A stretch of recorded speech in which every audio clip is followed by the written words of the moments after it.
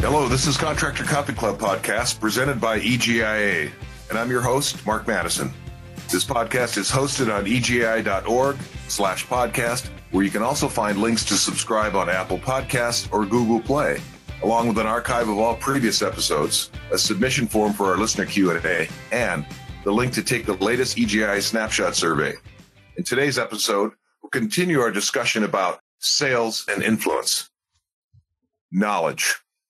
Someone who stops learning is old, whether at 20 or 80. Someone who keeps learning stays young. The greatest thing in life is to keep your mind young. Henry Ford said that almost 100 years ago. So how well do you know your business? Would you call yourself an expert in your industry? It doesn't matter what industry you're in. Now, we're contractors, so obviously we're talking about that, but there's no neutral in business. You're either getting better or you're getting worse. Ray Kroc, the founder of McDonald's, wrote in his book, Grinding It Out, you're either green and growing or ripe and rotting. If you're going to lead the field in your industry, you and I must acquire what I call specialized knowledge. There's a simple formula for how much money you earn. D times A times DR equals income. The demand for what you do, your ability to do it, and the difficulty of replacing you determines how much money you're going to make. Demand. Sales professionals are the highest paid people in business after CEOs. There's no limit on how much you can earn in sales. I know a wealth management consultant who earns millions of dollars a year, and he's 42 years young. Your ability, your skills in prospecting, qualifying, putting killer proposals together, overcoming objections, closing the deal, and following up with extra mile service, and ultimately earning endless referrals. I was doing a seminar this week in South Dakota, and there was a retired Army general. After the seminar, he came up to me and said, that was fantastic. Have you ever considered doing seminars for the Army? And I said, sure, I would love to. That would be great. But no, I haven't worked with the Army yet. He said, I have 3 friends in Europe. I'm going to contact all of them. And I just smiled and said, put me in, coach. I'm ready to play. Most of my business comes from referrals and repeat business. But I'm never shy about asking for referrals. If you've done a good job of delivering value, you have a right to ask for additional business. And finally, the difficulty of replacing you. Are you the most valuable person in your company? Do you sell more than anyone else in your company, in your city, in your county, in your state, in the country? I know an HVAC technician who sells $2.5 million a year while he generates 50 hours a week in billable time. He has a 95% close ratio. He's laid back, kind, generous, and a true professional. Every year he gets better and better. You see, he's green and growing. Colin Powell said there's no secret to success. It's the result of preparation, hard work, and learning from failure. Michael Leboff said a satisfied customer is the best business strategy of all. Elon Musk, and everybody's talking about him now, said if you're trying to create a company, it's like baking a cake. You have to have all the ingredients in just the right proportion. So what can you do to lead the field in your industry? Well, here's 10 proven strategies to become an expert in your field. Submitted for your approval. Number 1, read books that improve your skills. Psychology, sales, personal development, goal setting, time management, spiritual, and even self-help. The books you don't read won't help. And here's what's fascinating. Most people don't read. When they get done with high school or college, they say that's it. And yet it's one of the hallmarks of successful salespeople. Number 2, read trade magazines and newsletters, both digital and in print. Stay abreast of what's happening in your industry. Be up on the latest trends. Guys like me write articles for magazines like Contracting Business, but also contractors write about their best practices. It's a fabulous way to get great new ideas. And it only takes a few minutes a month. Number 3, keep a journal. Capture your wins. When you close a sale, write it down. Write down what you did. What were the lessons learned? What were the ideas and insights? What did the prospect say? And after every call, and this is a profound idea, this completely changed my close ratio. Ask yourself after every single call 2 simple questions in your journal. What did I do well? And what could I improve? I did that with my kids when I was coaching basketball. And my oldest son, Colin, went on to play in college and then overseas. And when I asked him why he made such a quantum leap from high school to college and dramatically improved his performance, he said, "Dad, it's your fault." And I said, "How do you mean, son?" And he said, "Well, maybe you don't remember this, but after every game, you would ask me two questions. What did you do well? And what could you improve?" And he said, "I kept doing that after high school. I did it in college and I did it overseas, and it made me a better player. It made me smarter." Number 4, find a mentor and ask him or her questions. Find somebody who's done what you want to do and been where you want to go. Invest a portion of your income and hire a coach. I once paid the late great author Dan Poynter $500 for an hour of his time. It was the best money I ever spent. The guy wrote over 100 books. 5, attend every seminar and workshop that comes to your town, whether the company pays for it or not. It only takes one great idea to change your life and your business. And oh, by the way, your sales. Number 6, plan your day every day, even on the weekends. Make a list of the 6 most important things you need to do that day, and then prioritize the list. I did this once on vacation with my family. We had 4 days in Lake Chelan, and there were 4 of us. And I said, "Look, we've only got really time to do 4 things for each of us. So I want you guys to tell me what 4 things you want to do while we're on vacation." So they told me. And then I said, "Now, which one's number 1, 2, 3, 4, and so on?" Day 1, we did everybody's number 1. Day 2, we did everybody's number 2, and so on. At the end of the 4 days, everyone agreed it was the best vacation we ever had. Do first things first, one thing at a time, and finish what you start. Number 7, think about your goals all day long. Say them out loud. Write them down. Find a picture of the goal and imagine how it's going to feel to achieve it. I told you about the retired Army general. I had told a story about doing a seminar, a keynote in Istanbul, and afterwards the gentleman that I had taken with me on that particular trip said to me while we were sipping some tea on the Bosphorus, which is the strait of water that separates Europe and Asia, he said, "Where else do you want to speak internationally?" And I said, without hesitation, Australia, Germany, France, Italy, and Spain. And he said, "Wow, you have them memorized and prioritized." I said, "Absolutely." After I told that story, it sparked something in the general. And he said to me, "I know some people in Europe. I think I can help you." Share your goals with people who can help you get there. It's amazing what happens. Most people don't set goals. If you ask 100 people in your town, how many of you have written goals? Of the 100, only 4 will say yes, and they'll be able to show you. 4%, that's 20% of the 20%. The moment you write down a goal, what you want wants you. The minute the ink dries, it starts moving towards you. Look, I don't understand this completely, but I don't understand why my wife likes flowers. I buy them, I bring them home, they die, she throws them away.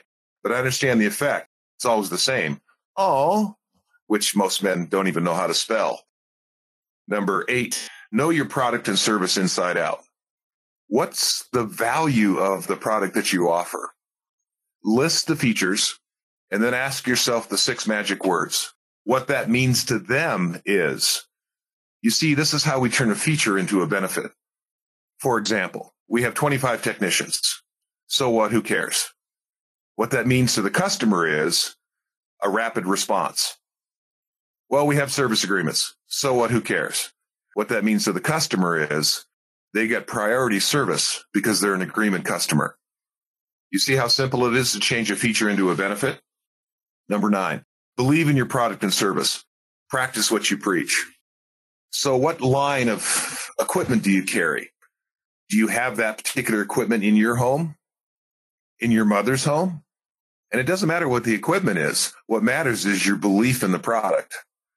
You see, once you put that product in your home, you can look the prospect right in the eye and say, I've had this particular piece of equipment in my home for 5 years, and it's fantastic, and here's why. You see, every single prospect really wants to know, what do you think, doctor? They want to know what you do. And if what you do and what you say are aligned, then you create the belief. Here's what's fascinating about the word believe. The word lie is right in the middle. Isn't that interesting? Every time you set a new belief, a new goal, it's a lie at first. It isn't true until it is. Repetition, emotion, and time. That's how we form any new belief. And finally, number 10, understand and communicate the benefits of your product and service to your prospects. Here's why this is a fabulous piece of equipment. Here's why I believe heat pumps are going to be exactly what you need, and then proceed to explain why. So back to Ray Kroc's quote, you're either green and growing or you're ripe and rotting. Which one are you? You know, Lucas, I know that you have a real passion for learning. I picked up on that the first few times we met. And why do you suppose that is? Where does that come from? I think it was instilled in me a little bit, but also we just feel like if you're green or growing, you know, if you're not green and growing, then you're old and rotting. And I feel like, yeah, that's how you continue to stay young and stay on top of things, is learning new things. You know, it's whoever said that you only get old when you stop learning. And I feel like I buy that. No, I believe that with all my heart and soul. And it's interesting because if I choose not to grow, I stay stuck. I'm in a rut, and a rut's a grave with the ends kicked out. Yeah, that's true. Right? Next topic, problems. They got a wall in China. It's 1,000 miles long. To keep out the foreigners, they made it strong. I got a wall around me you can't even see. It took a little time to get next to me. Paul Simon from his song, Something So Right. You probably never heard of George Danzig. He was a graduate student at Berkeley. One day, as usual, he rushed in late to his math class and quickly copied down 2 homework problems from the blackboard. Later, when he went to do them, he found them very difficult. In fact, it took him several days of hard work to crack them open and solve them. They turned out to be not homework problems at all. They were 2 of the most famous math problems that had never been solved. What if you didn't know the truth? What if there were no limits on your sales success except the ones you place on yourself? Your sales success is predicated upon your self-image. You see, your self-image is kind of like a thermostat set point. If you set the thermostat at 70 degrees Fahrenheit, it'll maintain a 4-degree dead band. That's your comfort zone. And keeping the temperature in your office, it maintains it between 68 and 72 degrees, or the dead band. If the room temperature drops below 68 degrees, a 24-volt signal is sent to your system, calls for heat. If the temperature gets above 72, there's a call for cooling. What's your sales set point? What's your comfort zone? Our limitations are self-imposed. What's needed to take our sales to another level is a new self-image, a new range of comfort, a new set point. Ed Whiteacre said, be willing to step outside your comfort zone once in a while. Take risks in life that seem worth taking. The ride might not be as predictable as if you planted your feet and stayed put, but it'll be a heck of a lot more interesting. Karen Salmonson said, the best things in life are often waiting for you at the exit ramp of your comfort zone. And speaker and writer Robin Sharma says, as you move outside your comfort zone, what was once the unknown goes from frightening to the new normal. A new normal. I like that. My sophomore year in high school, I came home with a 1-point GPA. My father had a fit. Once he calmed down, he asked me a simple question. Did you want to play college basketball? I looked at him and said, more than anything else. He said, there isn't a coach in the country that'll look at you with these grades. See, my father was all state in 3 sports. He knew from bitter experience this was true. And I said, well, what will I need? He said, at least a 3.2 GPA. His voice warming to the response. Okay, I said. That night, I set a goal on a 3x5 card that said, I enjoy a 3.2 GPA. Homework is fun and easy for me. I read that card multiple times every day for a month. And a funny thing happened. I began to notice who the smart kids were. I followed one of them into the library. You see, I'd never been in there. 1.8 students don't go in the library. And here was 7 of the smartest girls and the smartest guy in our school, the valedictorian. And they were sitting at a table, and I said to my friend Katie, I said, what are you guys doing here? She said, well, it's a book study. You're in our Contemporary World's Problems class. Why don't you have a seat? Afterwards, I followed her to her locker. She took the books out. I thought lockers were for storage, keep them safe. Then she said, Mark, here's another insight. When you get an assignment, do it that night. Don't wait until Sunday. She goes, I know you can wait until Sunday to do all your homework. I said, yeah. She said, here's another thing. Organize all your classes. Have a folder for each class. And a weird thing happened. The following quarter, I had a 3.2.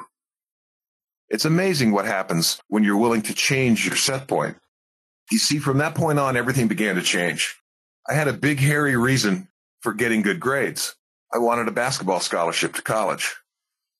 And it worked. You see, my father had said to me when I came home with that 1.8, he said, let me tell you a story, son. He said, in 1948, I was a senior in high school. I was an all-state tight end, and the head football coach of Ohio State came to our high school to recruit me. And he said, what made that really significant is they just won the national championship the year before. His name was Carol Widows. And Widows says, Bob, we really want you to be a Buckeye next year. Let's take a look at your grades. So my father ran to the office, grabbed his transcripts, came back. Widows took one look and said, I'm sorry, son, you don't have the grades. I guess you'll have to go to Bowling Green. He said, son, that night I went home and cried. And he said, let me tell you something. You're smarter than I was. You're better than this.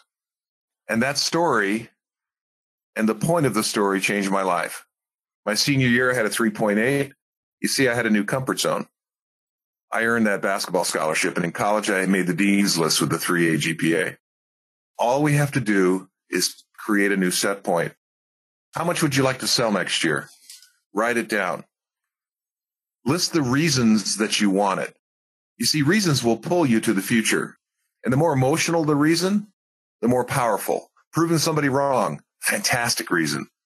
Anything to do with family, great reason. I was doing a keynote in 2003 in Sacramento to the Radiant Panel Association, and the other speaker was a guy named Dan Holohan. And I had not met Dan, but I'd read some of his articles in various magazines. So I introduced myself to him, and he was doing a book signing, and he said, hey, have a seat. He said, we'll sell some of your books too, right? He said, you have a book? I said, I do. So these plumbers and the HVAC guys would come up, and Dan would say, hey, you need to buy this guy's book too. He's a great speaker. And I ended up selling a bunch of books. So while Dan and I were sitting there talking, I said, well, what drives you? He said, let me tell you something, Mark. He said, I've been doing what I love now for a few years, but he said, I came to a simple conclusion one day. I said to myself, if I could make a living writing and speaking, and I could put my four girls through college, my life will have meant something. And it struck me like a thunderbolt. You see, I had 3 boys, 1 in junior high and 2 in high school. And that became my reason, putting 3 boys through college. What are your reasons? Weldon Long puts it this way in his book, The Power of Consistency. Your thoughts drive your emotions. Your emotions drive your actions. Your actions drive your results. You see, it really is about repetition, emotion, and time. RET. If we bombard our subconscious with a new picture, a new vision of reality, a few things begin to change. Our reticular activating system, which is a series of web-shaped cells in the back of your brain about the size of a walnut, tells us exactly what we need to do. It's the how part of our brain. What happens when we know what we want and why? Ideas, insights, hunches, people, process, all begin to emerge and point the way to our new destination. All we need is the what and the why. Our reticular activating system will do the rest. The key is persistence. To have faith that the answers will come of their own accord. Wallace Wattles, in his amazing book, The Science of Success, written in 1910, posits, man must form a clear and definite mental picture of the thing that he wishes to have, do, or become. And he must hold this mental image in his thoughts while being deeply grateful to a higher power that all his desires are granted to him. Maintain a frequent contemplation of the mental image, coupled with the unwavering faith and devout gratitude. This is the process by which creative forces are set in motion. So there it is. Have a positive expectancy of the future, expect to succeed, and combine that with gratitude. In my seminars, I have audiences write down 5 things you're grateful for. There's something magic about putting down what you're grateful for. And the irony is, the moment you do that, the universe says, oh, so you're grateful for what you have? Well, I'm going to give you some more. And the counterpoint to that is, if you're cynical, you get less. The universe says, so you don't appreciate what I'm giving you, so I'm not going to give you any more. I don't completely understand that, but it's magic, and it works. We can choose our set point. We can change our comfort zone. We need to simply have faith, purpose, and gratitude. Just ask George Danzig. He knows how to solve a problem or two. Why not you? Lucas, I have a follow-up question. We have an announcement? Well, I actually have a follow-up question on your comfort zone, if you don't mind. Sure. I don't want to, jump in here, put you on the spot. But so I think that resonates like very clearly the idea of setting a new comfort zone. I think that a lot of people, and, we're talking kind of about sales, HVAC, that sort of thing, but anybody, in my job, anybody I think can identify parts of their job that, I could do this better. But This is kind of what I've always done. And I know, or we watch a motivational speaker, we see, a TED talk or something and say, that's a really good idea. And then don't really do anything with it. Again, to quote Weldon Long, who always says, everything you need to do to be successful is easy. It's just easier not to do it. So I think it's easy to identify, this is my comfort zone. I need to get out of it.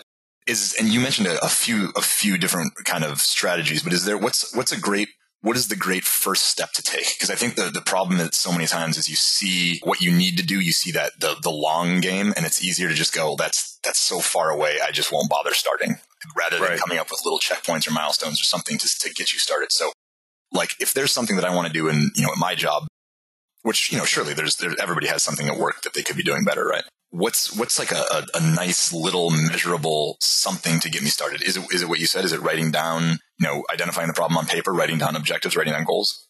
It's a great question. It's about making a decision. Once you decide, right? I call it inspirational dissatisfaction. A number of years ago, I was 305 pounds and I had a 46-inch waist. That was huge. Nobody ever said you're fat, but they'd say things like, hey, you're a big guy. Did you play football? Right? So I decided to step on a scale. I hadn't been on one for about 10 years. And I'd gained 5 pounds a year for 10 years, and I was 50 pounds overweight.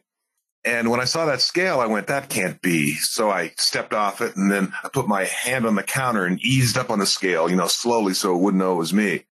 And it said 306. And I went, son of a gun. Right? And right then and there, I said, that's it. I'm going to lose 50 pounds or 10 inches off my waist, whichever comes first. Again, back to the 1.8 GPA, right? I made a decision. I said, that's it. I'm not going to do this anymore. I'm better than this. I'm smarter than this. And that's what I call inspirational dissatisfaction. You just draw a line in the sand and you say, that's it. I am never going to be this way again. And I think once that decision is highly emotionalized, and once you make that decision, then it's what actions am I going to take? Who do I need to talk to? When I decided to become a speaker, it was after my third presentation. And I had 5 kids come up to me at a high school and say that was the best talk I ever heard. I learned more in an hour and a half than I have all year long in school. And I thought, wow. So then I thought, okay, if people are making a living doing this thing, speaking, who are they? Where are they? How do I get a hold of them? So I started reading every single book I could find. I read a dozen books on presentation skills. I started going to large churches, comedy clubs. I went to every seminar and keynote that came to town. And I started interviewing people who had done what I want to do and been where I wanted to go. So I guess my point is you have to back the decision with action, one day at a time. And again, back to Weldon Long, it's all about consistency. It's doing the same thing over and over again until you get the results that you're looking for. And if you don't get the results, then maybe you need a better plan. And I guess the one word I would say, the one thing I've done right all these years is persistence. I just never stopped learning. I never stopped taking action. Does that make sense? Yeah. So, I mean, what I'm hearing then is basically the most important thing is obviously figuring out what it is you want to improve. So somebody who's listening right now, like, we've said before, there's a lot of people in sales that listen to this podcast. Somebody who's listening right now might say, I want to improve my sales. That's the decision they need to make. And then they need to decide why, like you said, I want to put my kids through college and then I guess in addition to, like you said, then learning about sales, the best practices and the people who crush it in the business, what they're doing is kind of setting small measurable goals. Like you always say, SMART goals, SMART. Yep. So that's it. So it's figure out what you want to do, identify who is doing what you want to do, and put down on paper. Cause I think it's so easy to never take that first step, right? The first step is daunting, or the whole trip looks daunting. So if you just, it's just easier to not take that first step. And so I guess that's what I'm focusing on is I think we've all seen that YouTube TED Talk before and said, that's great. That really makes sense. I should do that. And then not done anything with it, right? Right. Well, it's one day at a time, isn't it? Yeah. So exactly. I was speaking to 400 salespeople at Aflac in Wisconsin a few years ago, and I had the number one person stand up. And I said, why are you so successful? And he smiled and said, well, I make 40 calls a day. I quack loudly every day, and I offer my clients a choice of yeses. And I turned to the audience and I said, I hope everybody heard what he just said. I don't care what you sell. If you make 40 calls a day, you're going to be wildly successful. If you love and believe in your product or service, you can quack loudly every day because you believe in it. And last, offer your clients a choice of yeses. Here's a couple of options. Which one makes the most sense? So if you're going to succeed in sales, you have to do one of two things: improve your close ratio or see more people. So I was told to do 2 proposals a week when I first started in sales. And I took a mentor to lunch, and I said he'd been the national sales manager at Xerox, and he'd made the President's Club 5 years in a row as a sales guy. And I said, what's the secret? He said, if your boss says do 2 proposals a week, you do 4. He said, that's it. I said, bless, I'm buying lunch. That's all you got? He said, that's all you need. Nobody expects you to do anything the first 6 months. He said, and you'll learn everything you need to learn by doubling your activity. And so I did 5 proposals a week. That was more than twice what my boss was expecting. End of the year, I was 150% of plan. So sales is really about, it's science and art. The science are the numbers, the art are the people skills. So you have to improve one or the other or both. And I think if you do that, you're going to be wildly successful. Pick a number and do those, be consistent with that number every day until you reach your goals. But other than that, I got nothing. I really can't help. Yeah. No, I think that'll work. I think that'll work. Do we have time for a little bit more, or are we out of time? No, I think we can do a little more. All right. Well, I talked a little bit about gratitude before, and I'd like to dig into that a little deeper because I think it's really huge. It's one of those things that you choose to do. Gratitude unlocks the fullness of life. It turns what we have into enough and more. It turns denial into acceptance, chaos to order, confusion to clarity. It can turn a meal into a feast, a house into a home, a stranger into a friend. Gratitude makes sense of our past, brings peace for today, and creates a vision for tomorrow. Melody Beattie said that. So what are you thankful for? This is my strong suggestion. Before this podcast, right after this podcast is over, stop what you're doing, sit down, grab your journal, and write down 5 things you're grateful for, in no particular order and as fast as you can. And then think about each one of those things. It's going to bring a smile to your face. The moment you do that, you change your focus. And when we change the way we look at things, the things we look at change. There's something magical about this process. It changes how we feel and how we look at the world. It opens up our awareness to what we already have and makes us thankful. And when you're grateful for what you have, the universe says, okay, I know that this is your belief now, so here's some more. We live in the greatest country in the world. Our standard of living compared to other countries is unbelievable. Years ago, I was browsing one of Seattle's great bookstores, Elliott Bay.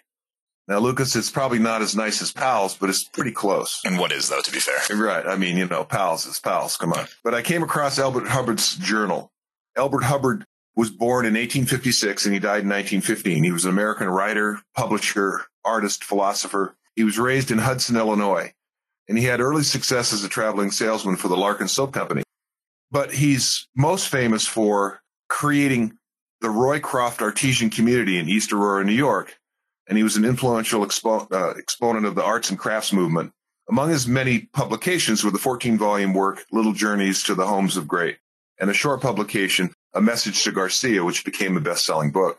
He and his second wife, Alice, died aboard the RMS Lusitania when it was sunk by German U-boats off of the coast of Ireland in 1915. He was a brilliant man, an author, publisher, philosopher whose life was cut short.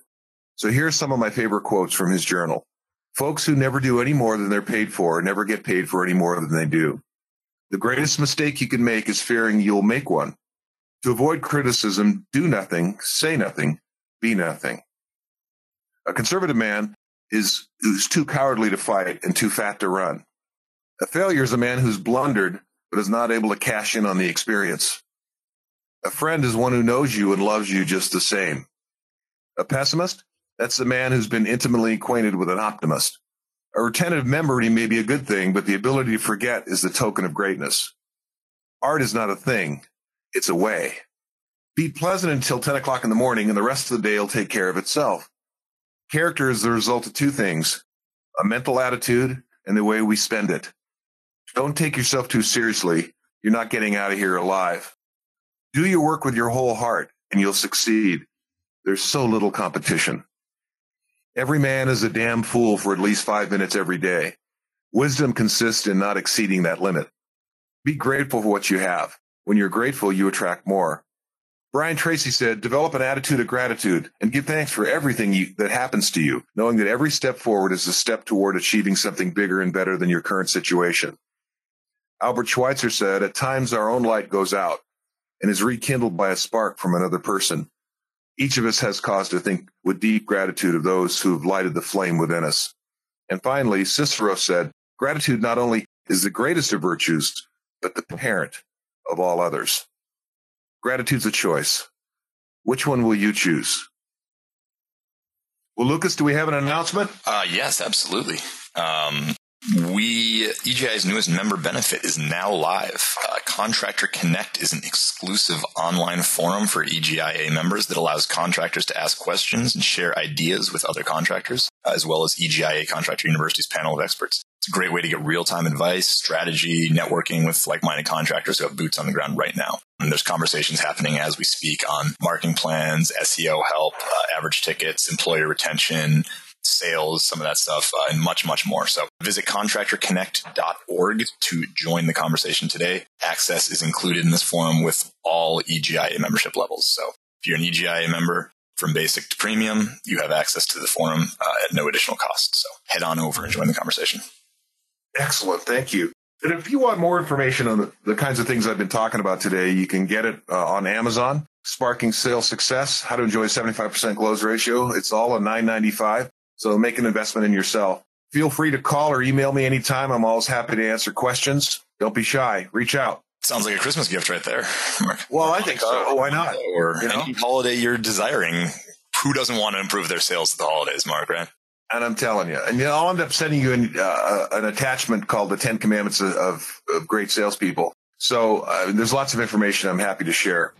So that'll do it for today's episode. As always, visit egi.org/podcast to find this episode, an archive of previous episodes, the online form to submit your questions for our mailbag segment, links to subscribe to the podcast on Apple and Google Play, and a link to the latest EGI Snapshot survey. For more information about EGI membership, and by all means, join, go to www.egi.org/join. I'm Mark Madison. Thanks for letting me play in your sandbox. I'll see you next time.